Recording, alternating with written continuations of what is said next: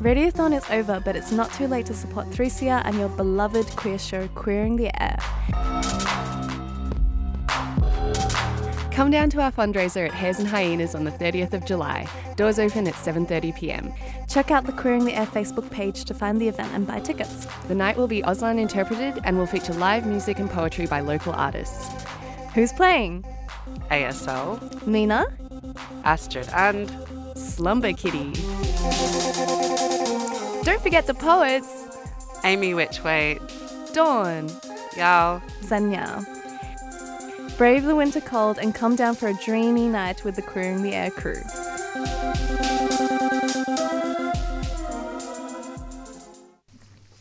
Hello, listeners. Good afternoon. Welcome to Queering the Air. You're in the studio with me, Max, and my co-host Amy. Hey, Amy. Hello. And we're It's also great to have you back, Max. We've been missing you the last couple of shows. Yeah, I've been missing being here, and also Natasha in the studio today with us as well. Hi, Natasha. Hello, how you going? Yeah, good. How are you going? Oh, pretty good. You know, it's cold, but I'm here. You've rugged up Yes. for it. It's like, I think you're fine. It is cold though, isn't it? Yeah, sunny, or at least it was before I came in the studio. God knows what it's doing now. But all right, so we'd like to start the show by acknowledging that at 3CR we work and upload our show from lands of the Wurundjeri people of the Kulin Nation. This is stolen land over which sovereignty was never ceded, and we pay our respects to elders past and present. So we have a great lineup for you today. So first we have Natasha. We're going to talk to her about her show Order by a Queen. Then we'll be hearing an interview that Amy did with Sheridan and Fiona about feminism and childbirth. But before we go any further, we want to tell you all about our amazing Radiothon fundraiser coming up next Saturday. So we just played a card about it, but we're going to tell you more about it because we're so excited. So if you've just tuned in, we're having a fundraiser next Saturday, the 30th. The confirmed amazing artists so far are ASL, Nina, Astrid, and we've got some great poets as well. We have Dawn, JL, and our very own Zenna. So this is a sliding scale. No one turned away for lack of funds. Between $10, $15, $20 is sort of the set sliding scale. Or you can pay more if you like. Oh, good point, Amy. Fundraising. If you're feeling like your pockets Generous. go deep. We're also going to have, which I think is not listed on the Facebook page yet, but we're having a, what are those things where you give out little tickets and... A raffle. Thank you. Yeah, we're having a raffle. Why? This is the second time I've done that. What are the things, the little tickets? Terrible. Anyway, raffle. Having a raffle. Ooh. We're going to be giving away a rubber bag. It's a recycled bag. Oh, awesome. Handmade kind of DIY kind of thing. What else have we got? We've got books and... maybe some sex toys. Oh. We're confirming things at the moment still, but that will be happening. So bring your cash. Yeah, bring your cash. If you don't have any cash because you're a student or on Centrelink, Come anyway. Come anyway, because that's what lots of us will be doing. So it's all happening. Before we go to our interview, we're going to start with a track. This is a Boston duo called Chargot, and we're playing their track Tell Willie. Heterosexuality. That is Heterosexuality, It's No Good For Me by Don Luckwell. A standby of ours when Max gets the panelling wrong. So up next we have an interview with Natasha Janelle. We're going to hear all about your incredible show that's coming up. Woo! I know, it's coming up soon. Was it Sunday, Monday, two days? Opens in 2 days. Oh my God. Sleeps. Yeah. Woo. So tell us a little bit about your show.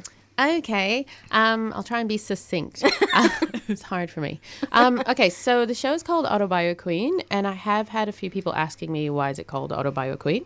It's a couple of things. The first part is autobio. So I do a lot of work in autobiographical writing and autobiographical storytelling in general. So that plays really heavily in the show.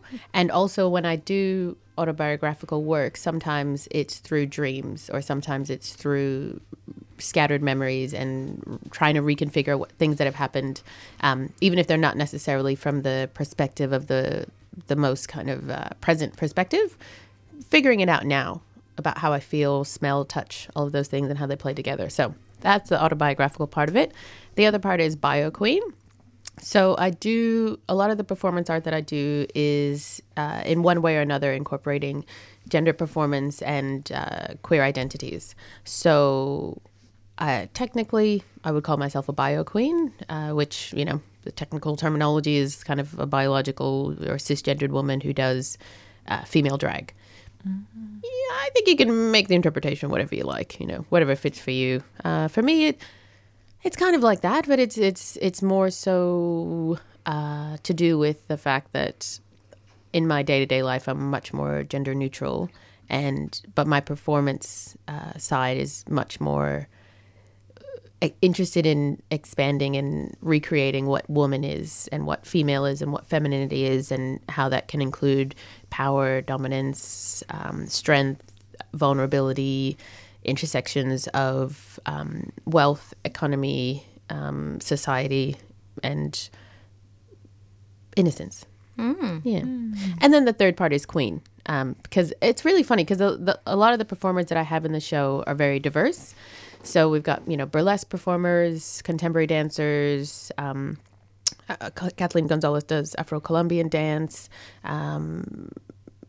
Yeah, so there's lots of different styles of performance in the show, and pretty much every performer in one way or another has kind of come to me and been like, "What do you mean by queen?" You know, because you know they kind of start doing something and go, "I don't know if this fits with queen. What do you mean by queen?" And what I would say to them is, it's again, it's not about limiting the definitions of anything. So it's, to me, queen is about whatever it is that makes you feel the most powerful. Sometimes for me, that's leaving my house in a bathrobe and my slippers to go and get a coffee. I'm like, I am the queen of this bathrobe. This is amazing. I'm the best. But it's looking for those day-to-day things that make you feel your most powerful and centered, and then bringing those to the stage and expanding them and sharing them with others. Does that answer the question? Yeah, that sounds great. Yeah. So, I mean, I think that's, you know, you raise a really good point. I think that's the good thing about, you know, queer and the way that we use language. You know, it can really be changed and adjusted. And I think that's the power of, you know, what queer's actually done is to actually shake that stuff up, you know. Yeah. It's pretty fun. Yeah, absolutely. So tell us more about your creative process. Like, that sounded really interesting. And yeah, so the creative process for this show has been really interesting because it started with one piece of music that I intercut with some dialogue from a film. And in my head, I was like, I know who I want to have perform this. There's something about them that really resonates with this piece. And then kind of looking at, you know, the mood that piece has, and, you know, wanting to create something that takes audiences on a journey so that, you know, I don't want anybody to leave the theater, you know, sobbing. Unless it's sobbing from joy and just being like, well, this is really touching and amazing. I love it. That's fine. But, you know, I want to, this show is, it's dealing with a lot of things around trauma and loss and identity. But at the core of it is the value of healing and the focus on connection and moving forward and being able to move forward in a delicate way. So, the show is not to shock. It's not to differentiate between people. It's to invite. So when in creating the show, I really had that as the undertone for all of the pieces. When I talked with the artist and when I looked at how things would flow together, it's about a dialogue, a conversation, and an invitation for audience members. So that was definitely at the forefront of my planning for the show, was keeping the audience in mind in terms of sharing something really special with them, because you're basically all a part of my family now. I won't send you my medical bills. That's fine. We're not that close. We won't get you hexed. No, that's fine. But you know, in a more worldly sense, we're all in a family. So that was one part of the process. The other side of it was about 90 to 95% of the music in the show I chose, and also what I did was I went back through old poems that I'd written, old short stories that I'd written, and recorded bits of that and intercut it with the music. So there is a really clear, and in the sense of, you know, in that dream state where things are kind of clear and make sense, but only if you allow yourself to think laterally. There is a really clear through line in the show. There's a story that's being told. Yeah, and at one point I said to someone, I was like, "Oh, if anybody actually really pays attention to this show, they're gonna really know a lot about me." Because there's a lot of stuff in there around some of my, around some of the things that I struggle with, but I think a lot of people struggle with in terms of how to connect with other people, how to explore who you are and how you fit it. I don't want to give too much away. So, yeah. I think that's really interesting. So I've been thinking about that a little bit myself, about that kind of vulnerability, about sharing and how scary that is. But actually, in doing that, you actually open up space for other people to be able to do the same thing. Oh, Yeah, definitely. absolutely. I think that's the biggest thing for me is, that's another thing that's really interesting. In this show, pretty much all of the performers, like we've got Frankie Valentine, Mojo Juju, Karen from Finance, Henny Helsden, Kathleen Gonzalez, as I said, Rolly, Zelia Rose, and Mama Alto. Quite a lineup. Yeah, I'm very lucky I've got some very talented people in my life who are also really beautiful people, like from the inside out. Just, it's amazing. But one of the things that came up was that everyone in one way or another is pushing their comfort levels a little bit in this show. They're doing something a little bit outside of what they would normally do, or they, they've come to me and they said, "Oh, I really want to try this for this act," and I'm like, "That's amazing." Or there've been some people that I'm like, "I really want you to try this," and they're like, "Oh, I don't know," and I'm like, "I think you can do it."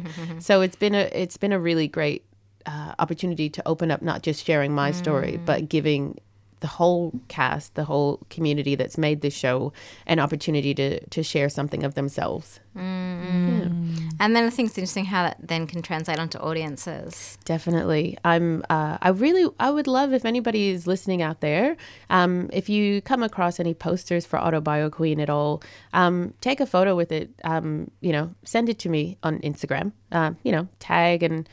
tag, all the names are on the poster, so you'll be able to tag me, Benny Lolo or Natasha Janelle. Take a photo and tell me a little bit about yourself. And if you don't see a poster, if you just feel like you are a queen, just random, tag yourself in a post and tag yourself in a photo and send it to me on Instagram. Because the main thing about this show, the main thing about all of the work that I do is about connecting with people. So if you have something you want to share, a story, a part of your life, a flower that you saw that was really beautiful, go on, send it to me. I'm very happy. And we might draw a couple of free tickets. Ooh. Yeah, for people if they send through some snaps on Instagram. Excellent. You heard it here, folks. This is an exclusive. Excellent. Start signing. Darling. Cool. Wow. Yeah. And so I was really interested. So you've talked about, being, obviously this is about you and like this, very personal kind of autobiographical work, but you chose to bring other people into that rather than doing the one person show, which I think a lot of performers get to a point they're like, I want to do this one person show. But you deliberately steered away from that. I was really interested about that decision. Because I just have to make an adjustment quickly.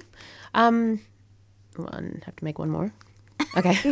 I did steer away from doing a one-person show because it's really hard to put all this stuff into words. Not in a way that I'm stuck, but just in that I feel so much about it, and I don't want to overload audiences or overload listeners. But my heart is really open, and that's why I've chosen to not do a one-woman show, is because my whole life has been about trying to find ways to connect with people. It's something that I've struggled with a lot, and it's something I'm still struggling with.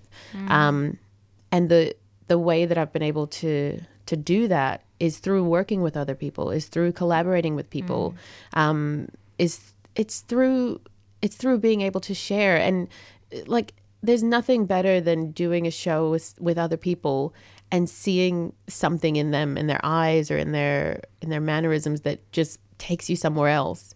And I feel like I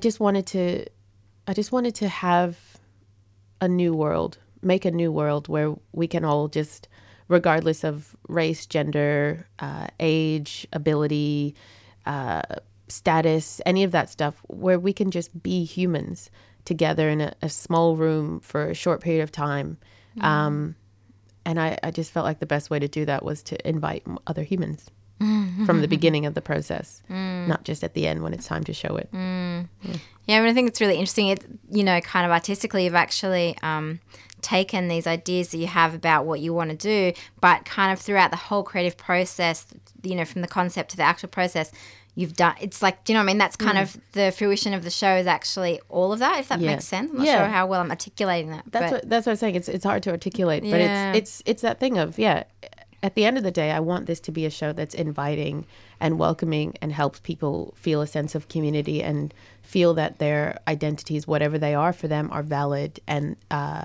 allowed. So I started the show like that. So I started the show by, you know, approaching lots of different kinds of people. For example, I've got Henny Helston in the show. She's only in town Tuesday and Wednesday. So would love to have her in for the whole run, but she's off on tour somewhere else. So she's just dropping in quickly, like you do. But for example, Henny's playing me in the show, and then I'm understudying Henny for the nights that she's not there. So it's quite an interesting process. But but in doing that, it's because, you know, people might on the surface look at me and look at Henny and go, well, there's nothing in the common with you guys. You don't look anything alike. You've had very different lives. There's no connection at all, but it's like, actually there is. And it goes beyond all of those constructs that are, you know, that are relevant or, well, not relevant, but are, what's the word when something's in life? I'll leave that up to the audience to decide what that word is. It's something. Anyway, but yeah, there's constructs that are there. I mean, really trying to find, I guess, a shared humanity in a sense. That's it. Yeah, that was good. So we can just rewind. So then when you first asked me about the show, I'll just say it's based on a concept of shared humanity. That was good. You that can was take succinct. that. I'll take it. I'm taking it to the bank. I don't know how much I'll get for it, but I'll take it. Yeah, great. So what can people expect? I mean, you know, we've talked a lot about what they can expect, obviously, but, you know, like you've got a lot of different performers. One thing they can expect is that we will start on time. Excellent. Okay? So, guys, it starts at 8:30. Be there, you know, Okay, ready take to note, go. Yeah.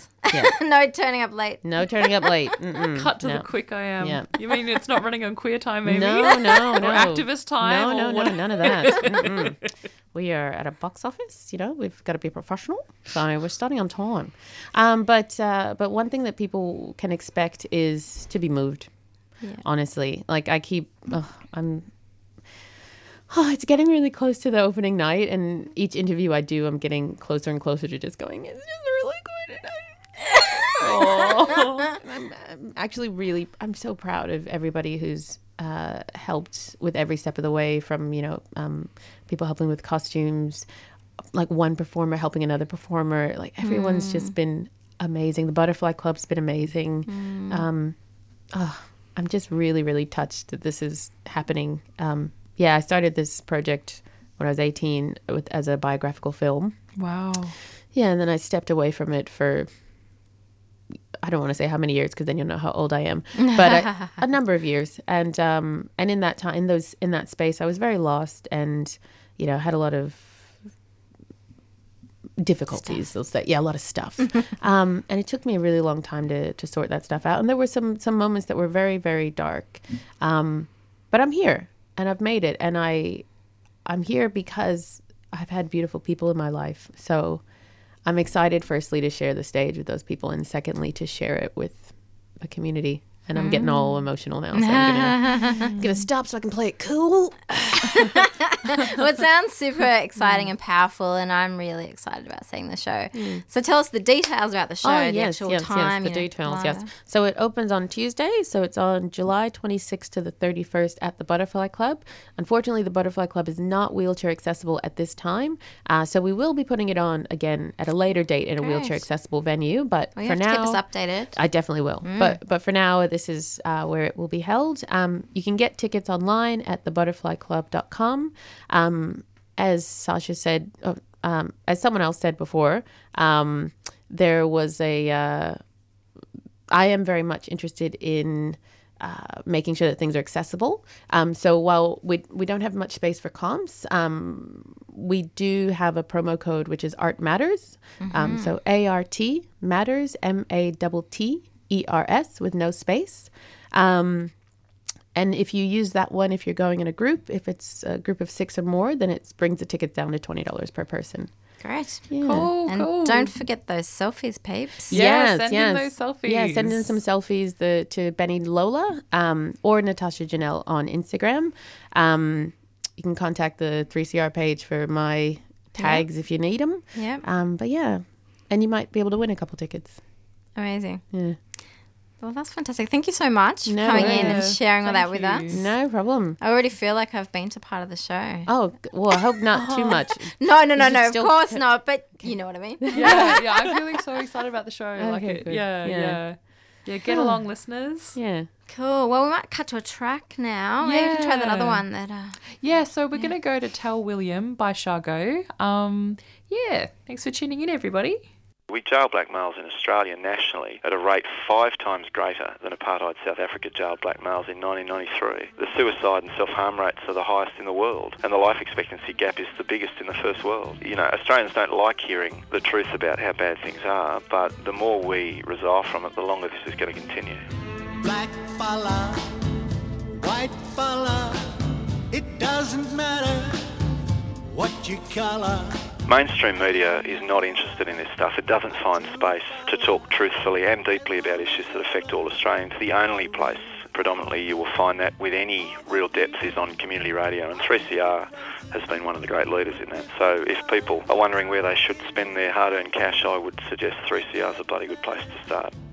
What your name is, we got the hair, lots of changes, we need more brothers.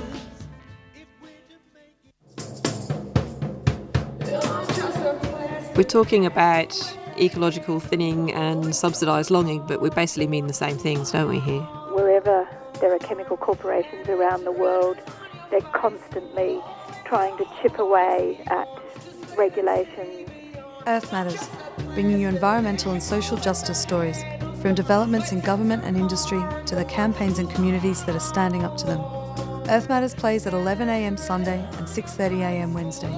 Turn your dial to 855 AM or listen online at 3cr.org.au. While the headlines have subsided, the nuclear power plant is still not under control, with the spent fuel rods removed from only 1 out of 4 reactors. Law needs to change so that our rights can be recognised, so that decisions in relation to the use and exploitation of our lands is ours.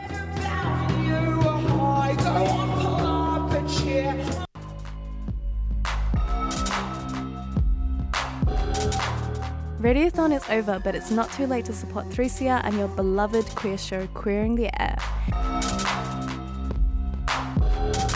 Come down to our fundraiser at Hares and Hyenas on the 30th of July. Doors open at 7:30 p.m. Check out the Queering the Air Facebook page to find the event and buy tickets. The night will be Auslan interpreted and will feature live music and poetry by local artists. Who's playing? ASL, Nina, Astrid, and Slumber Kitty. Don't forget the poets. Amy Whichway, Dawn. Yao, Zanya. Brave the winter cold and come down for a dreamy night with the Queering the Air crew.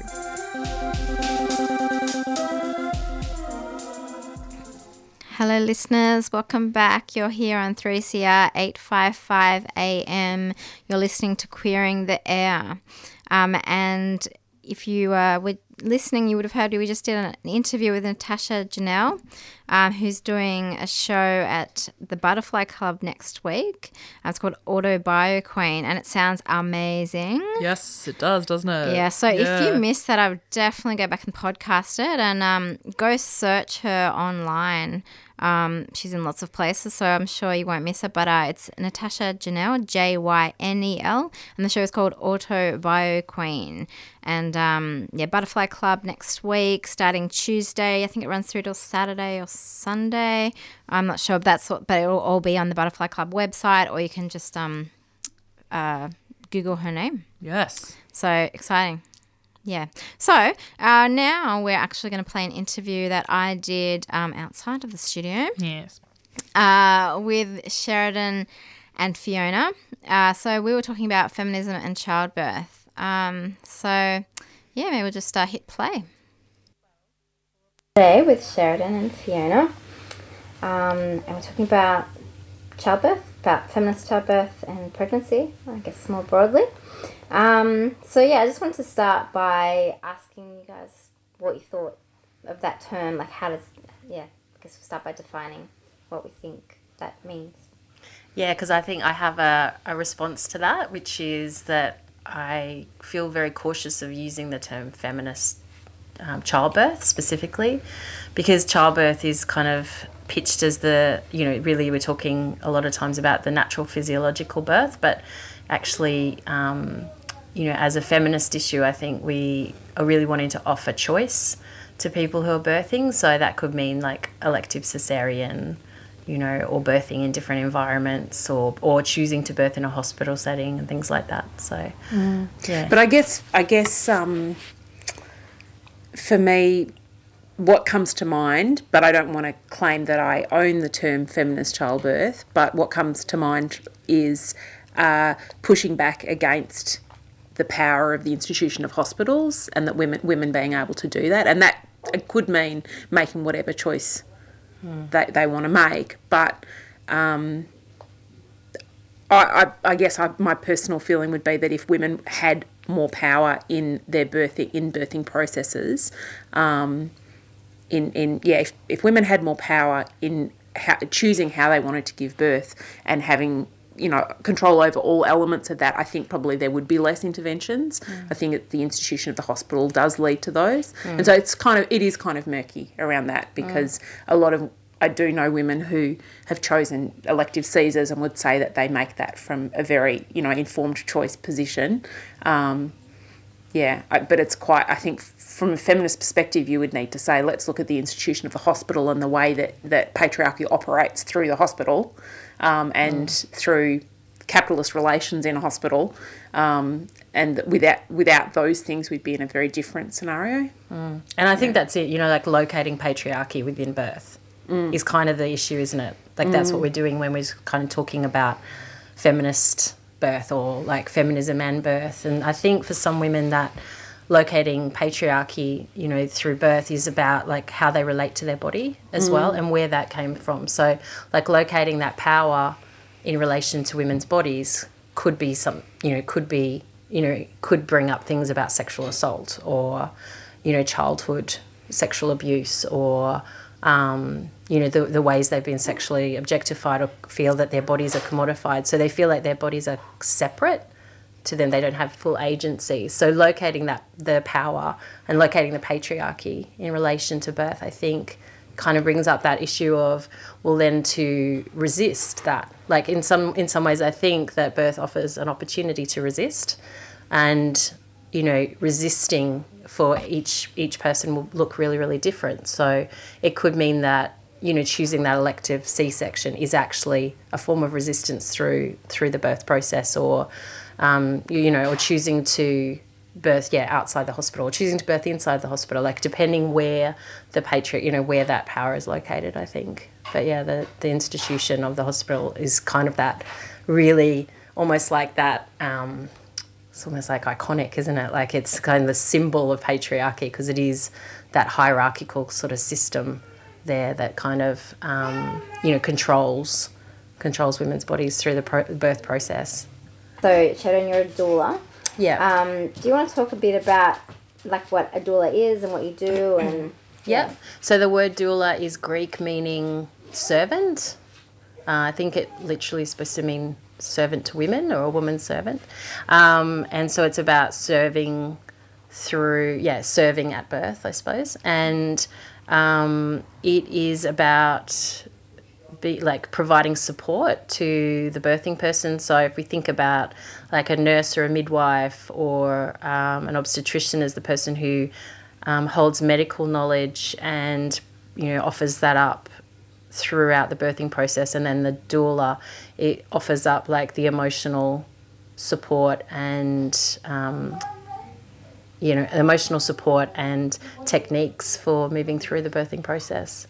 And I have come to that work a little bit differently to a lot of other doulas I've met, because I've worked in community sector where I work with people who are kind of more in the margins, and I've worked in family violence and a women's refuge, and worked on crisis lines and things like that, where I've predominantly worked with women for like the past 8 years, I think, and hearing stories about birth where there was no agency given to the birthing woman, and just understanding that I had that ability to unpack power dynamics, and then kind of feeling like to create sustainable communities in the future, we kind of need to look at having good birthing practices. So I came to that work because I felt like I had something to offer, and also I felt like doing that work was a contribution as well. And Fiona, you're a mother? Yeah, so I have 2 kids. I have a 6-year-old, and when I had him, I ended up having an emergency cesarean, and I was really disappointed with that having happened to me and to us, and particularly just had a really bad time with his first couple of months of life because I got an infection in my Caesar scar, and I couldn't drive and I couldn't lift him, and I just felt it was really hard parenting him for that first few months, and I just felt like I'd missed out on not having pushed him out. I wanted to experience that, and so I was pretty determined to do that. And Sheridan's a friend and had become a doula, and so I employed her. However you say that. Yeah. she became my doula, and she helped me push back against a lot of pressure, even though the hospitals and doctors are meant to be, technically they're really keen on what's called VBAC, vaginal birth after cesarean. So that's in all of the protocol for doctors. It's meant to be a safer option for the mother and the child.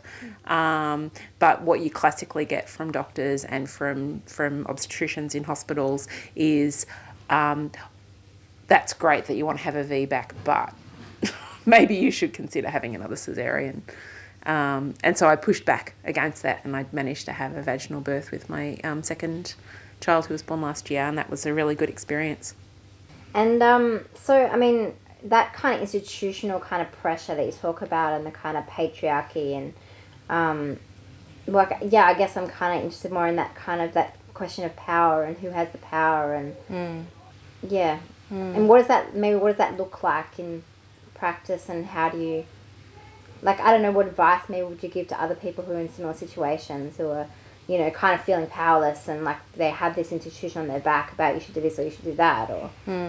I think it's just so what I kind of notice is that how, right from the word go, I feel like there's all this sort of gendering that undermines birthing people, but also birthing people, but also the partners of birth. So the kind of, it's pitched as this nuclear family dynamic with this gendering that goes on. So all of the marketing that happens, and you can go into, if you go into a hospital, or if you go into independent birth centre, and you pick up their literature and you look at the ways that this group of people is spoken to, they're really undermined by the level of gender performance and gender stereotyping, that's expected from them. And even to the, I look at some of the websites and some of the government literature, that's written, from some of the services is all, you literally see things that are in soft pink with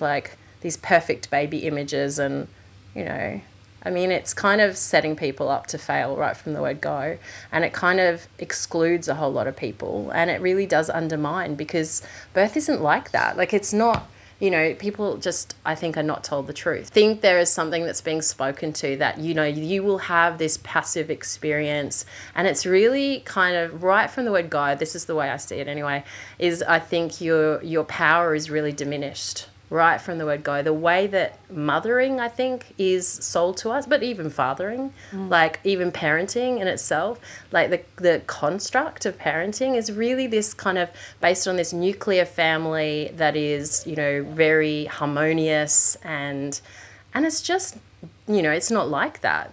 For most people, it's just not like that. It kind of gets you on board, and you kind of go with this system, this sort of, you're not, in a lot of ways, you talk to women who have had great birth experiences, and they'll say, they felt powerful. They felt like, you know, a warrior, or, you know, like they feel this incredible surge of like confidence and this sense of like achievement and something that they've done where, you know, that will stand out in their whole lives, you know, but it's not passive, you know, like it's like fierce. And, you know, for many, many women, it's really, you know, a type of pain that will never, you know, that is unlike anything else they'll experience, and that they have to overcome a lot, and that they're pushed to their edge, and bodies break and tear, and, you know, like, and will never be the same again. Like, it's, you know, but this, you know, they're set up, I think people are set up to sort of see it as something that is really quite passive, and that gets them on the journey, and it kind of gets them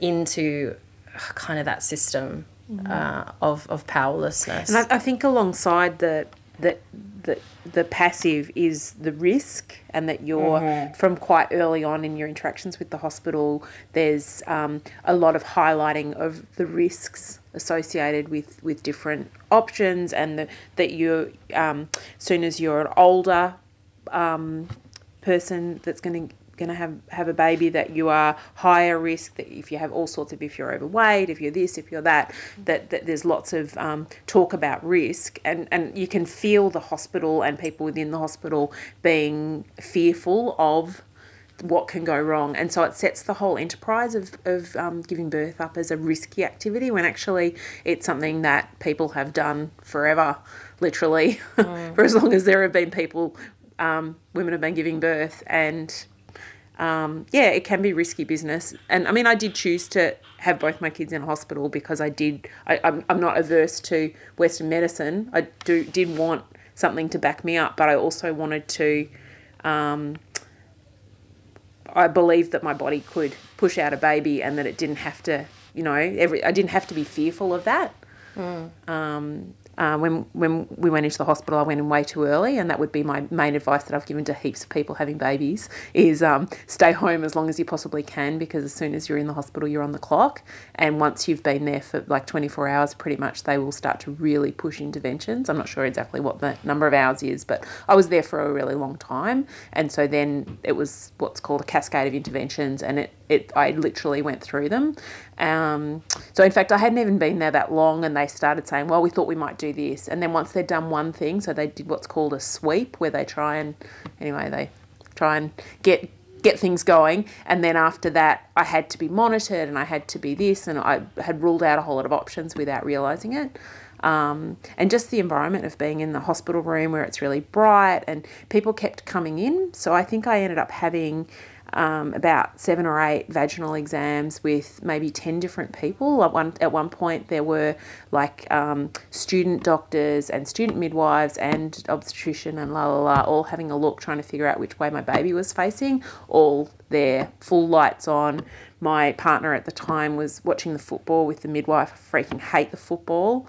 I've always hated the football. I didn't want the football on. I just had no power over the environment of that room. It was super noisy. There were just people everywhere looking up my hoo-ha, and it was a really bad experience. And it just went from there, went through that night. It was this Friday night, and it just went through the night with one thing after another. And finally at 8 a.m, the obstetrician came on shift, the new batch, and they were ready to go. They wanted to do something. So they came in and literally said, you know, we've had some test that says there's some minor distress in your baby. They didn't say minor at that point. There's some distress. And I was delirious by this point. I'd had 2 nights with no sleep. And I was in a weak place, I'm going to say. And so when I heard that there was some risk to my baby, I was just like, where do I sign? Yeah. So, and they wheeled me away, and, you know, they wanted to get going with, you know, so it was very much about their schedule and how long I'd been there, not about how the baby coming into the world was progressing. Like the obstetrician would come in, it happened a number of times, and be like dismissive that the midwife couldn't figure out which way the baby was facing. And so they'd be kind of like, oh, come on, let me in there, you know, this kind of attitude. And women obstetricians as well, it was both. And then they couldn't figure out which way the baby was facing either. But, you know, like the hierarchy within the hospital was playing out in the way that they were annoyed with each other and getting in there. Yeah, I was really othered by that, you know, like it was as though I wasn't there. Yeah, you're it was very them dealing with the disembodied. baby, trying to get the baby out. And that's the commodification kind of process. It's kind of like we're here to obtain this baby. But like, and that's where the role of somebody like a doula who could be like more impartial or more like, because I would say I'm an advocate, and that's the kind of work I've done for most of my working life. I'm an advocate. So just being able to say, well, what will it take for you to feel comfortable? What's going to take right now? And just hear the person who's birthing and say, and hear like, okay, you don't like the lights being all on so bright. Could we do something about that? You hate the football and like it's like really distracting to you right now that like it's like saying to somebody who's about to run a marathon, like don't, like you can't do anything, you can't attempt to do any like major physical exertion unless you're in the right environment and you have everything you need to do it, like you can't attempt anything like that unless you have the right environment. So simple that could have been offered that could have been done first. I think the other interesting thing that doulas offer is that we tend to assume there's sort of this romantic vision that your partner should be there and that they should be the person supporting you through a birth. And for my second child, I didn't have a partner. I was having her on my own. So that was never going to be the reality. But also in the first case, it wasn't the right person to be there. He was stressed out of his brain. That's why the footy was on. He's not a total asshole. Like, it was because he was stressing as well, because most people, often the partner is stressing too. And so that's just feeding in. And so they're not in a place to actually help you. He wanted me to give in because to the interventions because he was fearful as well. And so it's actually better to have somebody who's calm through that instead of somebody that's freaking out as well. And I think, that like especially like cis men show up at births and they're they're so disempowered in that space as well. Like men have only been invited back into the birth rooms since the late 90s, I think it is, like they were excluded from that for so long. And now there is this kind of expectation, and this is where I think like right from the beginning where you kind of, you pick up a pamphlet from the hospital or from like your GP or whatever, and there's these pictures on there of this like little nuclear family, and you see this, the loving husband person or whatever, and it's kind of like, well, how the hell does he know how to be there for you? Because there's no history, there's no history for him to sort of fall back on. Like his father probably wasn't at the birth. He wasn't invited into the birthing suites. They were told they had to wait outside, and now we just kind of expect these people to kind of show up and be our support people, and that idea is sold to us, and that's just not a reality. That's not a reality. Then I think what happens is for like a lot of men, a lot of cis men, they kind of show up and then they go into, then they will then embody patriarchy. They will go into being like, well, I now have to be, I'm supposed to be the person who saves you or gets you what you need. Gets you what you need. And also like, I'm not allowed to actually have an emotion as well. That's the other thing that happens. So they'll go to what they know. Well, because they're really kind of powerless. So, what do you think the experience is? Experience different for queer people who are, going into hospitals or whatever, giving birth? Yeah. Well, I think that other bodies are very much othered, and that also, in this also, the partners of people who are birthing.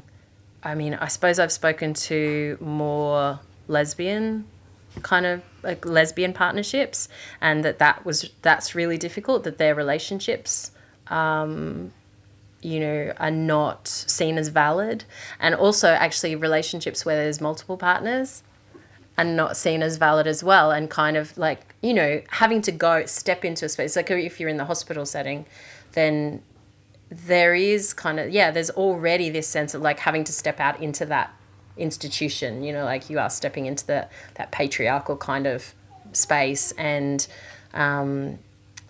it's not to say that there's not, of course, like any system, there's going to be individuals working in the system that are that are over this kind of stuff and that kind of analysis, and that bring good care, and so individuals working within that system will still provide good care, but that the system itself, of course, is what's the problem. And that so a lot of times people who are queer or in other ways, marginalised or, who are othered and they're not represented in that system, and just going into that system will kind of feel violent in a lot of ways. But just their experience, I know, so I've predominantly spoken to lesbian couples who have had and also couples where there's multiple partners as well, like different kinds of family dynamics other than the nuclear family, and that has been really stressful. So for somebody to, if they're choosing a natural physiological birth, then they're wanting the support of all partners or all, or whoever they choose to be there, and that sometimes the partnering arrangement is just not seen as valid or important, and that's really distressing as well. So I think even I suppose other bodies. There's been like comments about other kinds of bodies as well, and a lot of kind of lesbians, I suppose, who have more like a butch identifying lesbian, that kind of thing. It can be really, they fear judgment, and it's a valid fear, and they experience not being seen as the ideal mother, I suppose. They don't get to kind of fit into that mothering kind of persona sometimes, so they experience that as well. And, in all systems, I think, there is that, but that this is one where it's kind of, you need to feel like you're safe. Like, that's been proven. There's research about this, that the things that will make any mammal feel safe enough to birth, if you're choosing to birth, through like vaginally, then you need to feel safe. And you need to feel like it's private, like it's a private space. And those are the things that have been proven that will, they correlate really highly with shorter labours and less intervention and those sorts of things. So you need to feel safe and you need to feel private. And, if you walk into a system that you already feel violated by, then, you're not going to have the best chance at being able to achieve that, if that's what you're looking for. So... yeah, and there are good people who do amazing work in that system, but I think that the system itself has to be critiqued. Hello, listeners. Welcome back. You were just listening to an interview with Sheridan and Fiona about feminism and childbirth. So I just wanted to thank the both of them for making themselves available to me to do that interview. It was a great interview. Really informative, I thought. Yes. Thank you so much, Sheridan and Fiona, for talking to Amy. And so we're going to play all of the details for our fundraiser one more time, just in case you just tuned in now. We've got a couple more community service announcements, and then that's pretty much it for the show. Run tight today. Yeah, we did. We might go out on a track. You might not get a chance to hear all of it, but we're going to play the beginning of a track. Just get a taster. Just a taster of a track called Impatient by Anushka off their album Broken Circuit. So first we'll do some... But thank you for being with us today. Yes, thank you very much. This Sunday, I have no idea what it's like outside, but... Sunday. Yes. So you've been listening to Queering the Air on 3CR 855 AM, and we'll see you same time next week, 3 till 4 PM. Yes. Thank you, listeners. Bye-bye.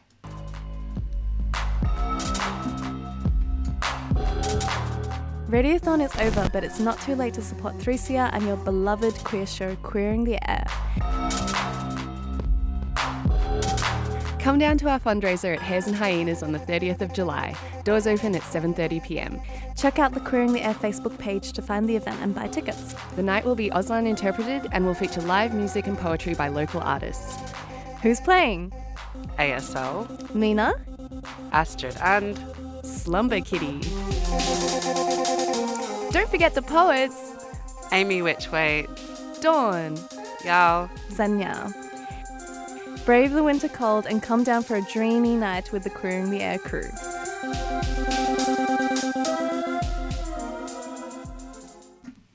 Okay, yeah, I've just come back.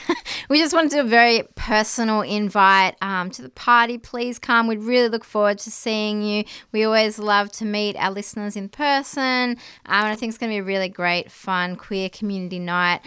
You've heard the different performers that are going to be there. ASL, Nina, Astrid, and spoken word poetry, Dawn, JL, and Zena. So it should be a really good night. 7 p.m. You can get tickets online at eventbrite.com.au, and you can just go and Google us. So it's Hares and Hyenas next Saturday, 30th of July. So Hares and Hyenas is at 63 Johnston Street, Fitzroy. So please come along and it'll be fun. Yeah. Okay. Bye. I've learned it's all about waiting, but patience was never my forte. Too much time to consider life and how it hasn't quite lived up to the light of that star I was wishing on. One more day is what I keep telling them, but I'm tired of telling them that I'll leave it all behind. I got lost in these promises. I got lost in these promises. Lost in these promises. See, patience was never my forte. Too much time to consider life